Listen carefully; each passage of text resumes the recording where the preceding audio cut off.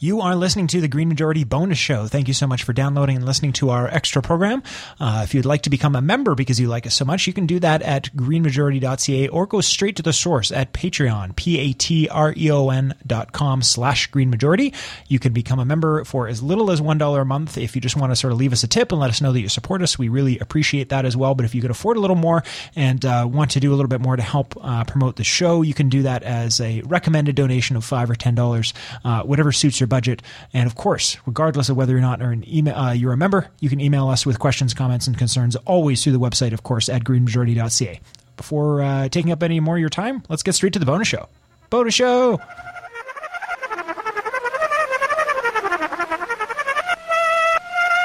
So we're doing the bonus show right here, and Stefan, we were sort of carrying forward a topic from the main show, but you had a thing you wanted to talk about, and we kind of bumped it. So we might come back to some show related stuff to wrap it up, but let's just get right into your thing. So what's your thing? Yeah. So my thing is. Yeah, so I think I'll cover the Greenpeace lawsuit next week. So instead, the jump that I want to do from the show was this concept of I want to talk about slow food in part just because I felt like you can't talk about food without opening up a hornet's nest of differing opinions, of differing understandings. You know, there's so many pieces to food policy and how we understand and talk about food, and it even goes to like what is good for you, what's bad for you, like that constant critique of what you hear about in the news of like, well, suddenly broccoli is going to be bad for me, and then so I might as well do whatever, and you understand the number of conflicting things you're told that at some point it gets really confusing. And that exists, I guess, also in this world of we're saying today with in the world of what is environmentally friendly food policy, right? Because you'll hear things like actually organics per quantum of or per calorie, say, actually end up often having higher GHG emissions than non-organic, and that a lot of that comes from the fact that organic is more often smaller scale, and so they can grow less on their plot of land. But also at the same time, they're also usually being driven places, right? So instead of being packed into massive cargo vans that can be driven across the country, they're driven by individuals. And so the carbon intensity of being driven by the individual to somewhere is actually higher than the transatlantic shipping container that you can put stuff in, that if it's been treated with enough stuff to survive and stay yellow, because God forbid we eat a slightly brown banana. And so there's so many little elements to it that you get all this misinformation. So I feel like you almost, as soon as you try to advocate for one kind of food policy, there's an uproar of well, it's not as good in these other ways, that's onerously on the other side. That's onerously negative for me for whatever reason. Exactly, my personal choice or my business or my whatever. But it's anything, right? Or like it's and the answer is of course always yes. It's dramatically more nuanced than that. And especially this one, like the one about, there's so many, and so I wanted to briefly just chat about all the different nuances that exist within food policy, right? Whether it is the fact that that food miles are as a concept is kind of dumb, and I know that's sacrilege. Like, I know saying that's sacrilege, and because it's interestingly, food miles is a fantastic marketing for local food. But local food is important not because of the reasons that are usually given for local food. Like, and it's this kind of thing, right? It's like, why is local food important in my view? I think it's important because it provides it provides food sustainability. In that if you're Toronto, you need local food, because if suddenly for some reason exports into Toronto can't happen for a week, we don't die, which is valuable. Like it makes the food system more resilient. I have an idea to interject. I'm sorry, but I was wondering if and maybe it better applies to the food system than it does as a sort of like system wide. But I wonder if resiliency is not almost a better term than sustainability, as far as that it's more, it's clearer what we mean. Right. So resiliency has to do with the fact like redundancy and backups and checks. Right. So resiliency would be even if oil is possible, maybe it makes sense in some areas, but there's some dangerous consequences. So we're going to create resiliency by not depending on it as quickly as possible and by diversifying our energy. And maybe that means keeping some oil for quite some time, but it also means not ever being entirely on just oil or just solar, even for that reason. It means diversify your thing the same way people advise you diversify your stock portfolio. And that not necessarily it's better, isn't it? It's more accurate, but I think it's easier to grasp what the true purpose is. Well, I think there's two things. I think you're right. The resiliency is incredibly important. I think resiliency is brought up and you see it when you see throughout the sustainability pieces. And both in micro and in macro. I think that I don't think it's actually what a lot of people actually talk about. I don't think people fully. I think more often than not, people who are talking about this are also not fully informed, and so take the easiest way to explain why they think it's good and get out there. I think a lot of people vehemently believe that food miles and carbon related to food miles is incredibly important, and they'll point to the amount of GHG emissions that are used by the food industry to drive stuff around everywhere, and they'll point to that as proof that food miles count. Why? Before we get any farther down that track, Stefan, you should let people know why that's not a good thing. Or right. I have an idea, but maybe you have more. I wanted to at least get to that so people don't think I'm just trashing food miles for no reason. The reason why food miles in particular specifically don't matter from a carbon perspective. And again, local food is important. Local food is very important for many different reasons. But it is not important. It is a fallacy to believe it is a carbon win, because what you're doing is you're taking a whole bunch of food that's being traveled around the world and not realizing that. Again, if you get food from close to you, it was driven by an individual person is still in a car, and the amount of CO2 burned to get that food to you is actually probably statistically slightly higher than the food that is being driven across the planet because they're driving so much more food, right? There's just if it's a strict numbers game you're playing, you don't win. You win sometimes, but you don't win always. And the other thing that I think many people probably know, but let's mention anyway, just for the sake of being careful, is the other thing is that, like all foods aren't created equal, right? So a strawberry grown in Guatemala might actually be more carbon neutral than a strawberry grown in Montana. Depending on what went into the food, maybe, or a strawberry versus a banana, like what the food is, how it was grown, what pesticides were used. Those are all factors. The truck driving it is only one of those variables. Yeah, exactly. And where it is grown too. Like if you have a diesel powered greenhouse in your backyard, you're having local food, but you are not helping the climate. Right, so the reason why local food so that is why the carbon argument for food miles does not really hold a lot of weight for me, but that does not mean that local food is not important. And that's what frustrates me with the conversation is more often than not that's the argument you get going back and forth is food miles save carbon. No, they don't, and both sides go away thinking they're right. And yet neither side are having in a way they're both right. Well, exactly, but neither are having the actual conversation that's important. And that's the frustrating part, right? Because why? Like all of the benefits of local food, whether it is connecting, humans closer to actually seeing what their real food is like, whether it's reducing food waste because they're more likely to buy quote unquote ugly food, or ugly food won't be removed from the system because it's being brought to you directly by the farmer and not through all the ridiculous regulations that have to go through regulations by either the government or by just convenient stores that buy the food that won't buy them because they can't sell them. Whether it's because you are local crops are more commonly actually in more fertile soil and are more commonly come from better soil, or people at least who treat soil better. Whether it is the fact that local food encourages self-sufficiency to some extent, which reduces your general impact on the world itself. There are hundreds of reasons to support local food, but more often than not, we get tied up in this carbon counting conversation, which isn't necessarily the most important one, at least not in this particular instance. Like, yes, it is. It would be like it wouldn't necessarily be,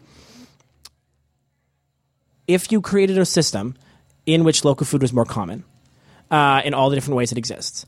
For example, like people will come out against aquaponics and stuff like that because it's so energy intensive. And again, that's true. It is more energy intensive. At the same time, if that energy is coming from renewable energies, you are still getting the benefits of local food.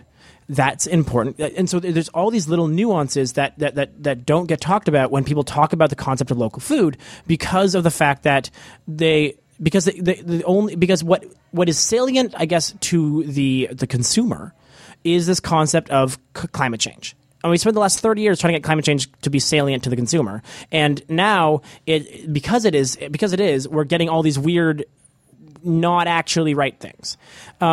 And there's a whole bunch of problems with the industrial food complex. Like that's not like I could talk about that forever. And this is in no way saying that just buying all your stuff from grocery stores that are being shipped everywhere is carbonly the same, because there's a whole bunch of other problems that are not calculated or understood in that system.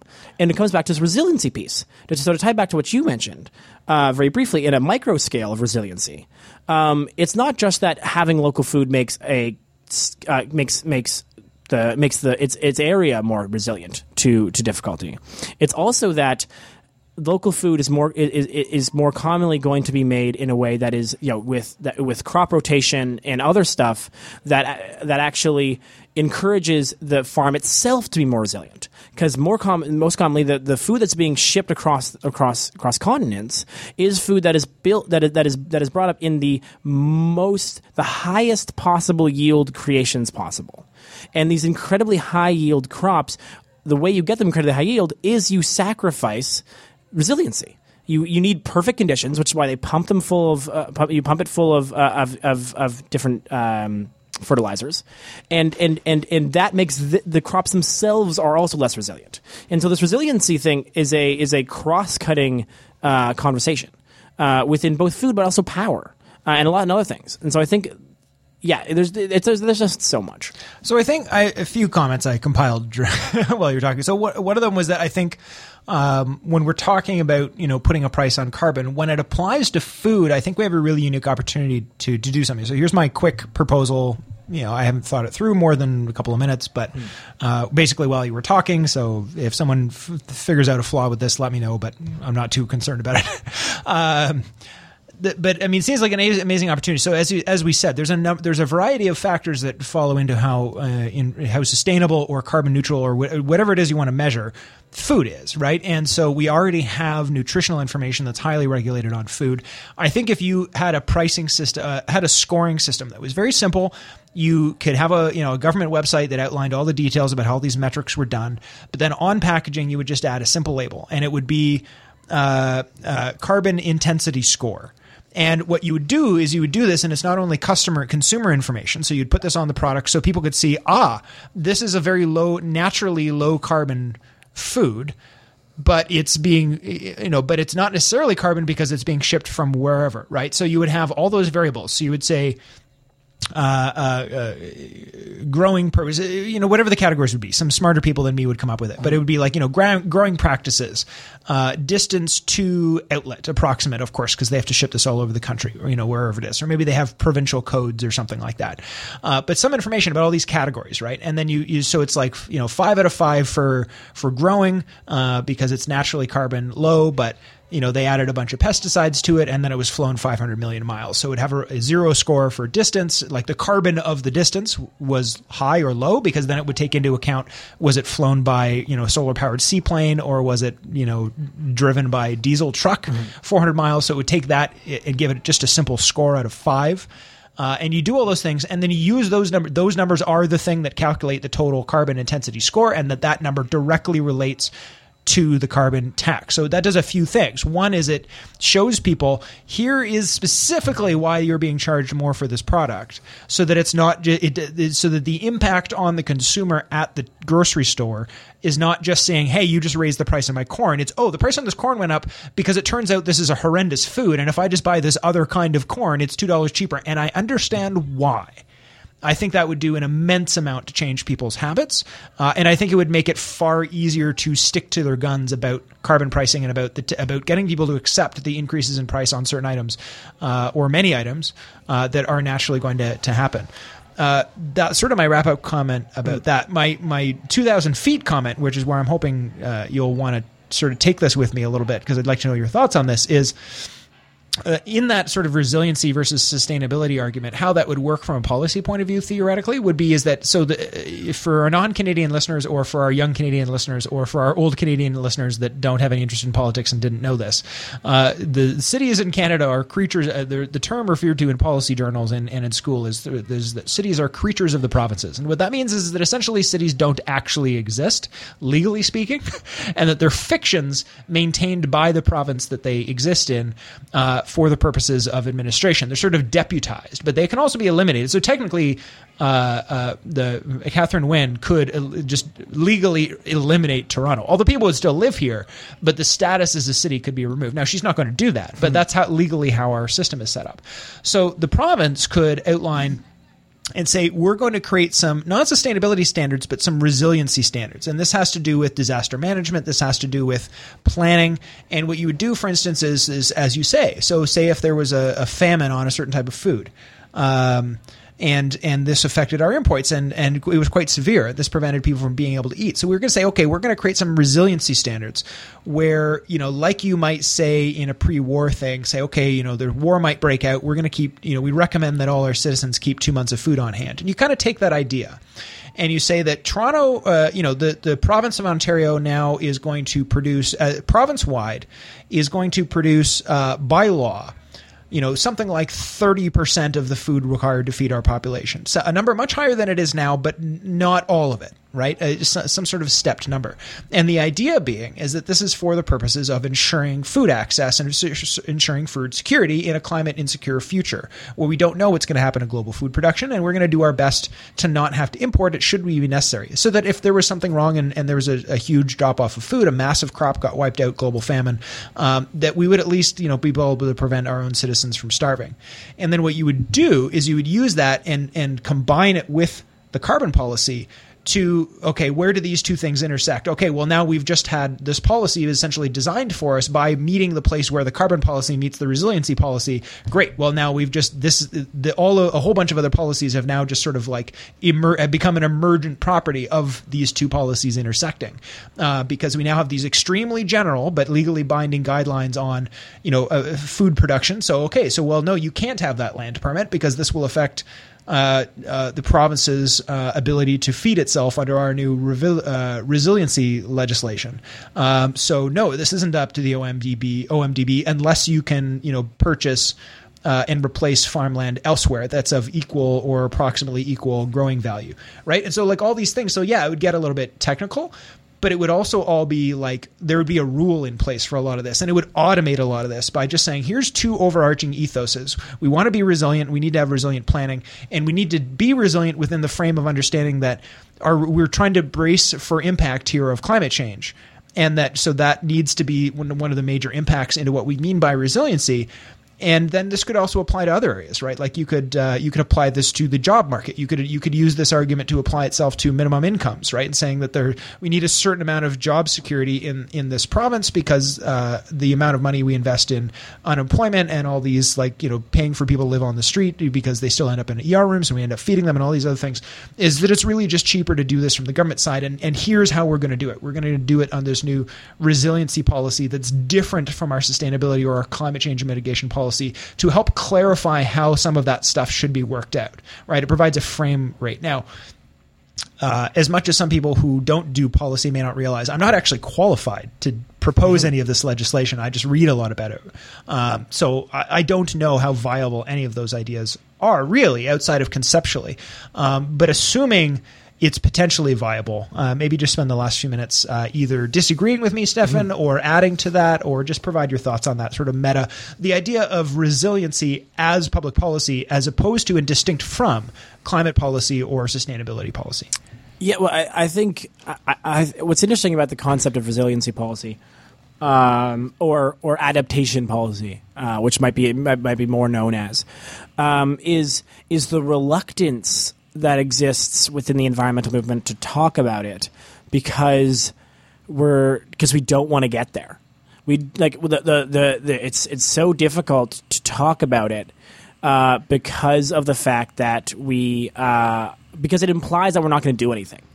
And so whenever we talk about this sort of adaptation policy, there's always this concern that the end of the conversation is, so if we have these adaptation policies, we don't need mitigation strategies, or reduction or carbon reduction strategies because we're going to mitigate, we're going to be resilient anyways, and so it's an interest, and yet still, slowly but surely, I think we are seeing some of these policies. Slowly but surely, we are seeing them these climate change mitigation, climate change adaptation being added to government policy. Which is just really quickly why I like the language of resiliency rather than adaptation, because it implies that this isn't in response to a specific thing. This is just generally good governance, and we're gonna enshrine it now, and that this new thing of climate change should be fed into it. So it's not meant to be a thing in response to climate change. It's like we should have been doing this all around. In fact, in theory, it's what governments are supposed to do.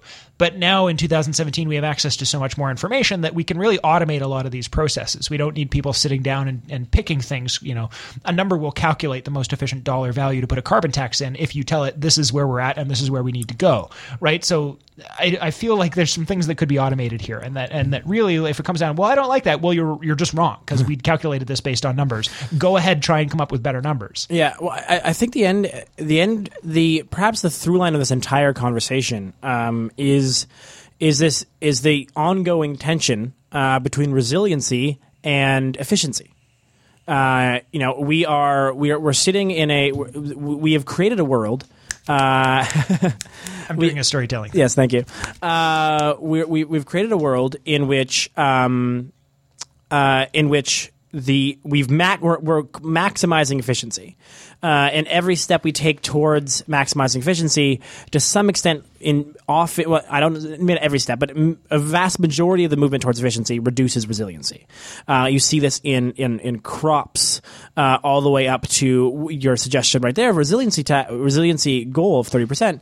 The reaction or the response to that would likely be that that would raise the cost of food, because it is more expensive to grow things. They're more expensive to grow some things locally than not, which I think leads to the last piece of this puzzle, which to me always ends up being the sort of centralized piece to tie back to the to other parts of the conversation we've been having, is you can't just make things more expensive. The resiliency policy or anything of this nature would, I think, have to do two things. I think it's obviously smart to expect that systems will get disrupted as climate change expands and continues to have worse and worse impacts. And so we should expect more and more systems to be disrupted. So we desperately need more and more resilient systems. But to mitigate the costs that resiliency will require, or to mitigate the loss of efficiency, is an equal necessary to support ways in which you can have more resilient worlds in that actually reduce costs. So a big part of a government plan to, say, increase resiliency better be encouraging and supporting and funding community gardens, because people are going to still need food, and they need affordable food. And so if your solution to your resiliency is to just let costs increase rather than have go back to sustainable people-wise, is incredibly important. And so that's the thing where I'd end off is this concept of, you can look at resiliency as many things, and it exists in many different ways. And it is often a trade-off on efficiency. But there are a lot of ways that our society is being inefficient and currently, and those ways are the ways our society currently is not being efficient is the ways that are not monetizable. We are not efficiently using all of our lawns. No, we have so much lawn space we are not we're not efficiently using because no one has found a way to monetize that lawn space as anything. And so I think we're going to have to find efficiencies in other places to match the efficiencies we're losing from resiliency work as a way to balance this out. And it's going to be a wider conversation, but that's the world we live in. Also, please don't get mad at me with the food miles thing I said forever ago. If I'm wrong, please send me links. Yeah, all complaints to the show in general can be sent to @Stayho_. Right. Okay, so my quick wrap up comment was really just while we were talking, I thought of this, right? Which is, Stefan, anyone who reads the news has been aware of the fact that the banks have been accused of a lot of shady business over the last few years. A lot of American banks during the recent the bailout fiasco, and a lot of criminal activity. Nobody goes to jail. Anyone who's been paying attention should be mad at the banks, and this should be ongoing. I mean, there's a lot of behavior that banks do that really just rip people off, and they have an undue amount of power because of the type of industry that they're in. And there's a lot of problems with banks. And one of the problems with banks is that people have been complaining about over the last number of years that in some way, in addition to the dividends trading, we're not going to get heavy into math here, don't worry, or even banking policy, but there's a simple concept. So even in this highly problematic industry with lots of problematic regulations, one of the things that's changed is there's this amount, I don't remember what the banking technical term is, but there's this reserve limit where if they get $100, they're allowed to lend out $90, but they have to keep $10 on actual hand, right? So they're allowed to, they essentially generate money on the idea that they're good for it, right? So if you give them $100, they can lend $90 to 3 different people off that $100, as long as they keep $15 or 10%. There's something like that. We don't need to dig into the weeds here, but there's an amount that even in this highly problematic industry, that there's a certain amount that they have to keep on hand, and that even banks agree this is a good idea, even though we disagree, some of us, on how much that amount should be for a stable banking system. It's agreed that there's a certain amount that yes, any reasonable person agrees that there has to be some amount kept on hand. We just disagree on how much that is. But when it comes to things like other areas that we generally agree are less problematic, we don't do this, right? There's no such thing as, and this is essentially what I'm suggesting, is that there should be a reserve on our own resources, right? There should be a certain amount of oil that we just let's keep that just in case there's a war and we need oil for our tanks. We don't have solar tanks yet. With our food, we should solar tanks. I know, right? Somebody just made a game right now based on that. Copyright me, by the way. But anyway, in almost every other area of our life, we understand in a financial situation that this is normal. This is normal practice. That everything shouldn't be for sale. If you work in a furniture store, the desk your front desk isn't for sale because you need a minimum amount of stuff, right? You're not going to sell your last floor model if you think you can sell 3 more orders off that floor model. I worked at a furniture store for a while, right? So we'd have to ask permission to sell the floor model, because if it's a very popular couch, they know that they're going to make a lot more money off the orders they'll get by using that couch as a demo than they will as, right? So this is a very common understanding. Everything shouldn't be for sale. But when we're talking about it at a societal level, apparently everything is for sale. And I'm simply proposing that we place a similar limit that we have on banks on other areas. Like a certain amount of our resources should simply be off limits for us just in case we need them. And I think as far as this conversation, that applies to food. We should be producing enough food that if we were in a pinch, if somebody called in all those loans right at the last minute, we got surprised that we're not caught with no food and with our pants down. Stefan, every week I've been putting a bad language warning on the bonus show because we occasionally swear. But it also means now that I feel somewhat of an obligation to swear if we do, because otherwise people, there might be people who aren't listening who could, just because I don't remember ever if we swear or not. So I always mark it. The bonus show is explicit, even though the regular show is always clean because it goes to the radio. And we haven't done it yet. So for closeout, we're just closing up to exactly 30 minutes here. I give you the honor for this week's cursing. Shit's fucked, so we might as well do something else. There you go. You heard it here first. Take care, folks.